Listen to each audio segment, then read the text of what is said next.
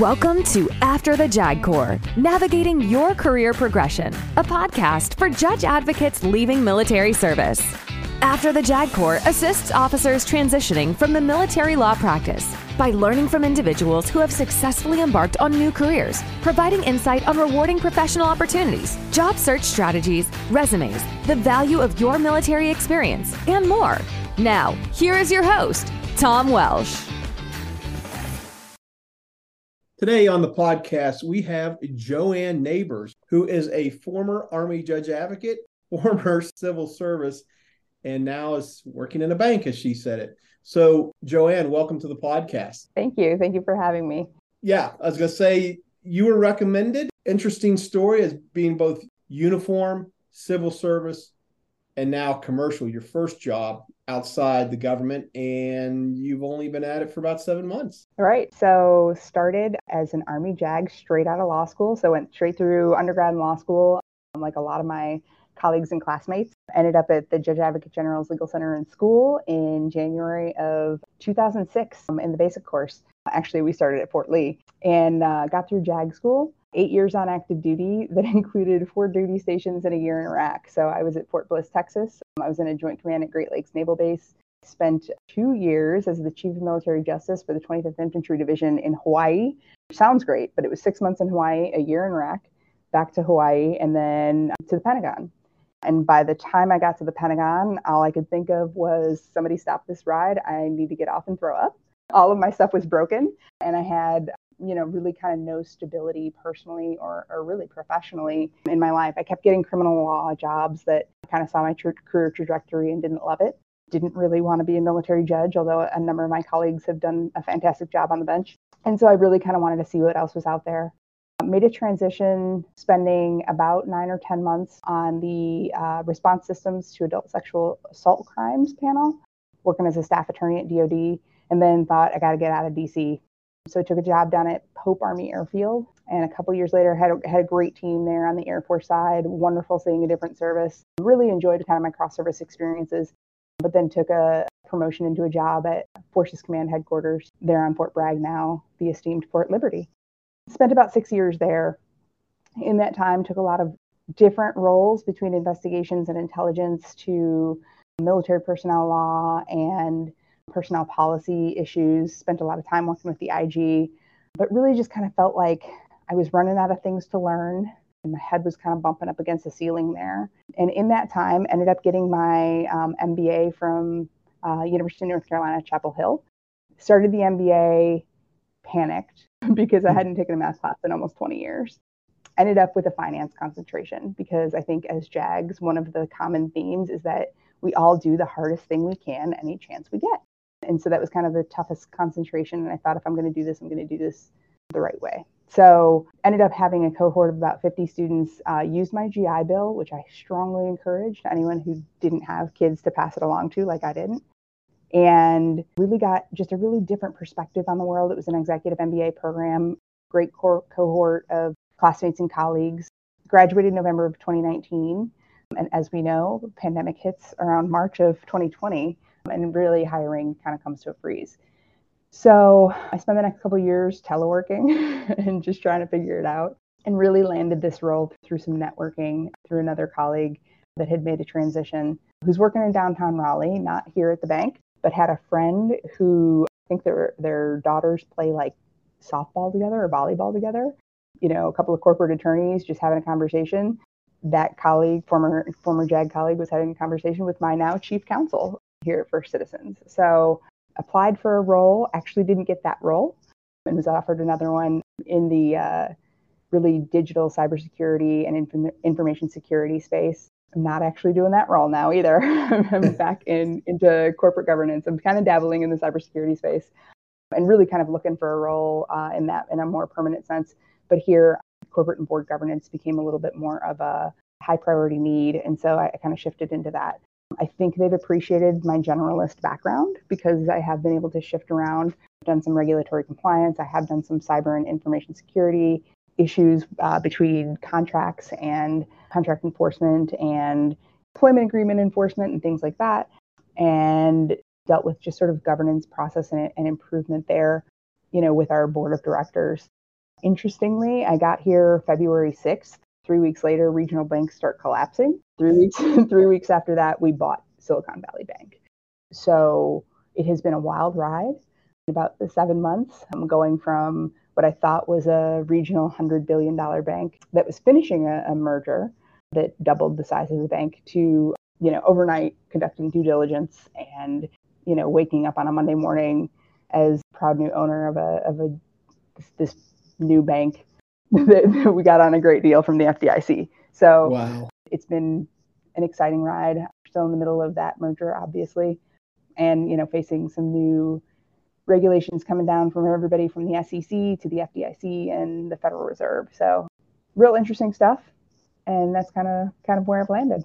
So that first job out of the Army, was that, I mean, you obviously went from United States Army to the DoD task force or the DoD, whatever it was. Was it a task force? The response systems Yeah. panel. It was a backup panel. So how did you come about getting that? Was that just hey, this is a job that I have some interest, but it's that transition job. I now have solid ground under my feet to look for the next assignment, or what was your thought process going into that? So I was looking for jobs, and I don't know that I was ready to get out of the Army. I mean, I was ready to get out of the Army. I was ready to do something different. But, and this may be the case for many of your listeners, I never wanted to be anything but an Army JAG, right? And so I didn't have like a big career ambition to do that and then go be a U.S. attorney or go do anything else. So it was a little bit stuck. And I would say about 4 or 5 months before I transitioned, my first regional defense counsel, one of my old senior raters, called me up and said, "Hey, I've been assigned as a staff director of this panel. Do you have a job yet?" And I said, "No, ma'am, I don't." And she said, "Do you want to work for me?" And I said, "Sure, why not?" So that's really how that one came about. I was called and offered a job before I ever applied for it. I ended up pulling a couple of my other colleagues that were transitioning off active duty as well onto that panel. And we had a great time for a year. I mean, it was hard work. It was a lot of work, but it was really interesting. I had a lot of background in that criminal law space. And I think the primary thing there was that I had a senior leader in a role that had an opportunity to hire, and she trusted me. And so I got that first position. And then, why North Carolina? Did you feel that you missed the opportunity to go to Fort Bragg when you were on active duty? So you decided to find a job down there, because now you're a Tar Heel for the last 9 years. So by no means did I ever expect to end up in North Carolina. It's funny, my law school roommate, I went to law school at the University of Richmond in Virginia, and my law school roommate was a Tar Heel, and her family's still in Charlotte. But no, my now husband's family was from Southern Virginia, and I really wasn't looking at Fort Bragg. When I was looking at civil service jobs outside DC, I was primarily looking at like San Antonio. I'm trying to think of where else I was looking. A lot of places on the East Coast, but places like Fort Jackson, places that were a little nicer. That frankly, I hadn't been stationed at while I was on active duty, but really loved any time I visited. I wasn't at the time primarily looking to move back to the Chicagoland area where I'm from. And so, landed this job with the Air Force kind of at the right time. And I sort of thought, oh, it's Fort Bragg. But then I was like, well, it's the Air Force and it's not so bad. And I knew there was growth potential on the installation. At the time, I took a GS-13 job, which was, I'll be completely frank, from the position I was in DC, a $20,000 pay cut annually, which was a tough decision to make, right? Felt like I was taking a bit of a step back, but I knew that's what I was going to need to do to relocate and to, kind of find my role. I was still fairly junior as far as JAGs and civil servants are concerned. And so, just really kind of wanted to be reasonable about it. And the cost of living in North Carolina was significantly lower than DC. For those that are considering civil service, the Raleigh locality pay that applies to Fort Liberty is generous compared to what it is in other high-end areas. Cost of living has gone up a little bit. Housing prices are going up even in the Fayetteville area, I think, but it's still a pretty generous bump compared to what you'd be making in DC in an equivalent role. So I was going to ask you that, taking a $20,000 shave is pretty significant, especially when you're used to making a certain sum. But that was going to be my question. Once you moved down there and got settled and then started living day to day, how did you find it? Because I'm in a similar boat in the sense that I intend to stay in DC for a few years at least, because I have kids in high school still. But maybe when they're gone, we start looking elsewhere. And of course, there's not too many areas that are as high as the DC area as far as cost of living and pay. So DC is a great place to transition because if you get a civil service job in DC, you're likely going to be on the 15 pay scale, right? I wouldn't even 10 years ago, I wouldn't go to work in DC for less than a 15. There are people that will probably be upset to hear that, but I just wouldn't do it. Because of that, when I was a 13, I was a 13 step 10. And because of that, the 2 years I spent at the Air Force, when I got a 14 job over working at ForceCom, I was a 14 step 6 immediately. I ended up getting a quality step increase at one point. And so if I'd stayed till this past June, I would have been a step 10 in just 6 years. So, it's easy to move quickly if you work hard. Those steps come quicker than you think in a lot of places. But I think there are a lot of people out there, that don't want to be in the DC area and are looking for those 14 and rare 15 roles that come around outside the DC area. And I would encourage anyone to look at jobs at Fort Liberty. There are a ton of 14s on that installation, just as there are, in the San Antonio area, especially if you include Austin in that search where Futures Command is, and some of the other kind of heavier locations. I was always a little bit amazed from ForceCom headquarters perspective that we only had one GS-15 across the entire ForceCom footprint. So the only GS-15 lawyer in all of Army Forces Command, which is a command of about 750,000 soldiers and civilians, is sitting at that headquarters in Fort Liberty, North Carolina. So it's tough to find those 15 jobs. I do have friends that have crossed over to other agencies and have gotten kind of a little bit more traction doing that. But within the Army, it's just tough to find those graded positions. I actually was offered a position at the JAG school the same week I accepted this role, and that would have been a lateral move. And so I just couldn't do it. This was just too good to pass up. So Joanne, going from essentially being a criminal litigator in the Army, obviously you pick up associated issues, chapters, and the administrative processes and those sorts of things. But how easy or difficult was it to making the transition to the portfolios that you carried with the Air Force and with the Army at ForceCom? So for me, I think they were pretty natural moves. The hard part for me, I think the thing I missed when I left active duty was that there are very few leadership roles for civil servants. You're often an individual contributor. If you have, junior attorneys or paralegal support in your office, you're an informal mentor because you're just not going to be in the rating chain unless you're the chief of some section. And even so, sometimes you might be kind of viced out for a deputy or another military member that really needs to get that supervisory experience on their profile for their growth purposes. So the legal work has never been the challenge for me as far as kind of moving from job to job. It's what role I play as a teammate in that office. And so moving from a kind of formal structured leadership role to an informal mentor and leader, kind of leading from behind, if you will, was probably more challenging. The thing I loved about my time at ForceCom is that, it's kind of the best and worst thing. I think one of my ROTC instructors said, the worst thing about the Army is that when you work with people you love, they move pretty quickly. And the best thing about the Army is when you work with people you hate, they move pretty quickly. So you get a lot of turnover, as everybody's familiar with. And I just had a really great opportunity to meet a number of company and field grade officers that were colleagues and I now consider friends that are, kind of scattered to the four winds. And they came through and I gave them, my perspective on, not just ForceCom, but the Army. The beauty of being a civilian is you can speak a little bit more honestly, right, about everything from the assignments process to, what a good job is, what a good OER looks like, or a good fit rep for you Navy folks that might be listening. What's kind of that flowery language that doesn't really mean anything, and kind of how to work through your career and make good headway. So that was fun. But the legal work itself to me was never really challenging. If you can do criminal law, you can do ad law. Not to offend anybody that does ad law. I did ad law for a long time and loved it. But that ad law skill set is what's more translatable than a lot of us give ourselves credit for. What you're doing if you're doing administrative law in the federal government is regulatory compliance work. You are really looking for federal statutes and regulations that do or do not support any action that's being taken. Now in banking, we have a whole compliance section that works through required reporting and necessary timing of certain, whether it's SEC reporting or reporting to federal regulators on various issues. But that's process, right? There's the law and there's process, and there are systems for processes, there's software for processes that really support that. But if you can understand the law and understand how to research the Code of Federal Regulations, you're probably a lot more marketable than you think. The challenge is getting that skill set recognized by folks in the private sector. Yeah, and I want to talk about that because that was my next question. You got your MBA, which is obviously helpful to show that, hey, I have some business brain here. I, passed the class. I mean, and I'm distilling it down, obviously. Right.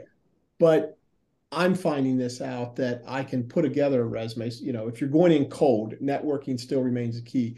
But if you're going in cold and you're trying to explain that, I'm finding that the difficulty is still likes like. They write up a job description with the background that they experience, just like we would if we were advertising for someone in our office, the ideal candidate. And, there's a certain amount of risk of taking somebody from the military because, I've just never dealt with military JAGs. You can't discount the networking aspect here. I've got a couple things in the fire right now, and it's because of networking. But when you went through the interview process and you said you didn't get the job that you originally applied for, how did you sell what your experience both as a military and civilian attorney with the Department of Defense? So I think there's two aspects of it. One, I think a lot of us look back at our resumes and think, I've done so many different things, right? Jack of all trades, expert of none, except that's not true, right? We get into jobs and we're expected to be a subject matter expert within usually, 60 to 90 days. And then maybe you're running that shop, right? That in and of itself is a skill set. So I think you've got to be able to sell your adaptability and the generalist quality of our backgrounds. I definitely came into the Army JAG Corps when being a generalist was being sold as like the career track, right? They didn't want specialists, they wanted generalists. Now they're moving a little bit more towards allowing that specialty, especially for those that want to focus on crim law. But having that generalist background and being able to say, listen, I've done contracts, I've done administrative law, which is, being able to explain what administrative law really means. That it's not just, Social Security disability type law that's, notice an opportunity to be heard type stuff, but what that really means when it comes to advising your commanders, which are business leaders, right, on regulatory requirements. Being able to explain that, that you've litigated, maybe not civil litigation, but you've been in a courtroom and you think like a litigator and you put projects together like a litigator, because that's a skill set. And so I think being able to kind of broadly understand that. And then the other piece is really doing your homework and doing your research, understanding what that company is about, what the role you're applying for. Believe it or not, I applied for a role in corporate governance. And so I was kind of prepared to come in and talk about, hey, this is what your expectations of a bank's board composition need to be. And if you don't have this kind of thing, then that's where it should focus. And then very quickly in the interview, it sort of redirected into you have this interest in this digital technology space. Can we talk more about that? And I talked about my experience in government information practices and some of the issues we had there as well. So the interview process itself is a lot of thinking on your feet, but it's getting in that door that can be the hard part and selling yourself. And so the recommendation I would make to anyone is, most of us have at least undergraduate classmates that are somewhere in business, or a friend, from home or something like that are in the business world, and maybe they're not lawyers. Ask them to go over, spend like an hour or two with them to go over your resume and translate it. Translate it from military speak into corporate and use the obnoxious corporate catchphrases that are out there. Replace the obnoxious military phrases that are probably sitting in your resume that you don't even realize are there. Quantify items on your resume where you can. I think using old evaluations to do that or old award write-ups is really helpful. And understand that your resume is going to be an iterative process throughout the rest of your career. That's kind of the easy part of being in the Army, right? You just don't have to redo a resume ever. But as you transition, you should really, to turn a phrase, keep your head on a swivel for the next role. I think most people end up staying at a company 2 to 5 years. And this is advice I've actually gotten internally from some folks that I've gotten to know outside of the legal department that are, kind of trusted friends and colleagues, that they move every 2 to 5 years just for the sake of renegotiating a salary, getting into a different practice area, skill set, that sort of thing. So just be aware of that. And I think the third thing for me that was absolutely crucial and was recommended by a colleague was American Corporate Partners. It is a free service. I'm sure others have told you about it, that I was paired with a corporate mentor who was absolutely phenomenal. And I think it made all the difference in my process. It certainly helped me in my salary negotiations in a way that I never expected. So I would strongly encourage anyone to sign up for American Corporate Partners that has the opportunity to do so. The American Corporate Partners, it's my understanding, maybe I'm wrong, do you have to have a certain amount of time on active duty left, or is it you can sign up anytime? No, I actually signed up like a year and a half ago. So I'd left active duty around 2014 and was a civil servant after that. It's literally any veteran, and I think they take military spouses. I could be wrong, but just decided that, hey, I need a little bit more resume help. Was actually paired with the general counsel of a defense firm, and she was just amazing. She had no military background, thought what I did was incredible, and really kind of gave me a different perspective on what I did and helped me sort of tweak some of that language in my resume to be a little bit more corporate friendly and a little less DOD. The discussion I just had recently with a former colleague, and it's one of the irons I have in the fire, maybe, was say, do you have this experience? I said, well, I've done this. He said, oh, this is the term for that. And just knowing the terminology, because you're right, I think we do get into a habit of thinking this is DOD-centric, DOD unique, or Department of Army unique, Department of Navy unique, common thing with a different terminology. And if you're able to capture some of that terminology and throw those words out during your interview, what I'm being told, they say, hey, this person's obviously got some insight.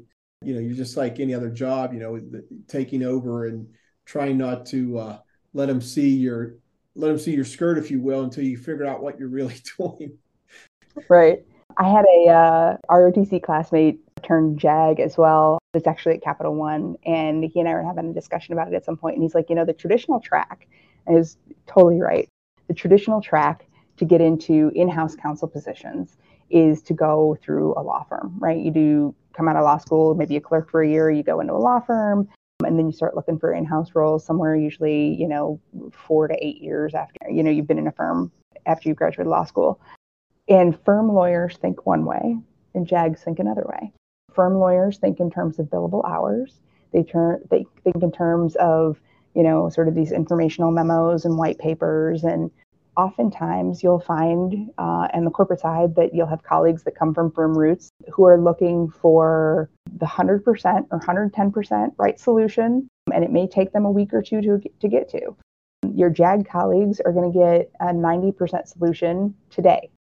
That is a selling feature, because most of the time, particularly in a fast-paced, highly regulated industry like I'm in now, they need an answer right now, maybe an hour from now. And I think all of us have that experience of a commander or a military judge or somebody looking at us and saying, I need the answer in an hour. Being able to turn that skill set around and say, I'm not looking to drag this out and bill hours, right? I'm not used to having 2 weeks to mull over a thought, or perfect my argument. I know that I'm not going to let the perfect get in the way of the good, and I'm going to get you the answers you need to keep the business running. Most people in or out of legal departments are going to like hearing that. Most places work with outside counsel on some issues, right? Let the outside counsel sweat those 2 week issues, but when they need an acute answer and they need it, they need it from you right now. The other piece, that I just, again, that generalist background. I came in 2 weeks after I got here. I was in a meeting with our chief counsel and our CEO, briefing him on what we would consider on the corporate side, government affairs. It was prepping him for a meeting with the vice chair of the Federal Reserve Board, along with other regional bank vice president or regional bank presidents and CEOs that happens about semi-annually. And we don't have a government affairs section. And my boss turned to me and said, Joanne, you've done this in the Pentagon, right? Do you mind putting something together? And so I'm doing the briefing book for the CEO 2 weeks after I got here. So let them know that you've got a broad skill set, that you are a broadly skilled generalist, and that you're a dynamic learner and that you're adaptable. And I think you just got to find the right fit. And there are plenty of folks out there that have run into enough of us that have made the transition that hopefully we're making a good reputation for former JAGs out here doing our work. So, Joanne, you got the Master's of Business degree. You have switched jobs, obviously the bank. You're learning stuff. How do you keep evolving to be ready for that review 2 to 5 years?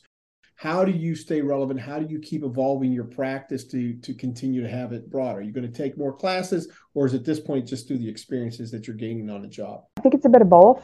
So one of the advantages of being in a great corporate office is we've got some streaming CLEs. Practicing Law Institute, PLI, offers streaming CLEs and a number of classes, and I kind of keep in touch that way with emerging topics and things I'm interested in. The other piece is really just kind of honing in my skill set. I'm thinking about my CIPP. I've talked to some friends and colleagues that have done that as well. Haven't taken the plunge on that yet, but I think if you're going to get, I will say this, if you're going to get a certification as an attorney, CIPP is probably the one to go with. It is the most recognized privacy certification that there is. There is a US-based and a global-based, so depending on what kind of industry and whatnot you're looking at, if you're looking in the digital tech privacy space, that's probably a good certification to kind of chase after. There are a lot of roles out there that are looking for CIPP, so that's one that's kind of on my to-do list, but there's only so many hours in a day. So no, I understand. Yeah. People can't see you because as you know, and I know, right. We're both on Zoom, but I'm looking at a relatively clean office, and I'm looking at, more importantly, green stuff growing behind you on the outside of your window, which yes, if you had an office in the Pentagon, you wouldn't be getting. That's correct. My office in the Pentagon actually just faced another wall in the Pentagon, for those of you that work there. But yeah, I'm downtown Raleigh. I actually still live in the Pinehurst area for those that are in North Carolina and know the layout. So I have a 70-mile commute, which is no small feat, but I'm only up here 2 to 3 days a week on a telework schedule. So there's a little bit of flexibility with that.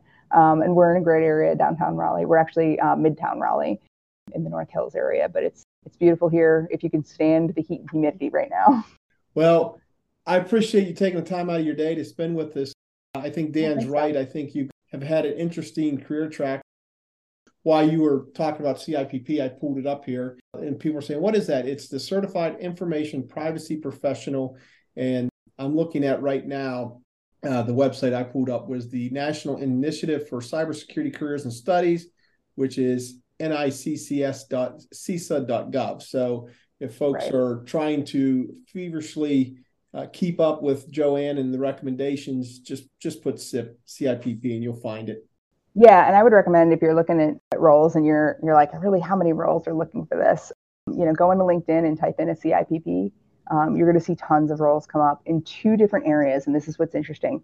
In the corporate world, the chief privacy officer is not a lawyer, but is often filled by a lawyer. So, for instance, our chief privacy officer is a lawyer by trade, but she's not actually practicing law in her role. They love lawyers in those roles, and they actually fall under most companies' compliance departments. So, when you have something like a CIPP and you can kind of look beyond just the legal roles, it broadens those opportunities and gives you a little bit more perspective too. And so, I think for me, my goal is to, and the reason I did this with you, Tom, is I want to be able to help as many of my colleagues land where they want to be as possible. So, if anyone wants to find me on LinkedIn, feel free to reach out. I'm happy to connect and provide any advice or assistance I can. Awesome, Joanne. Thanks again. Thanks for joining us. Okay. And today is August 15th. This will be airing Saturday. Wow, that's awesome. Okay. So look for yourself on LinkedIn. Sounds great. All right. Thanks, Tom. Take care. Thank you for listening. If you like this podcast, be sure to subscribe and tell your friends. After the JAG Corps is a TJW 50 Associates LLC production.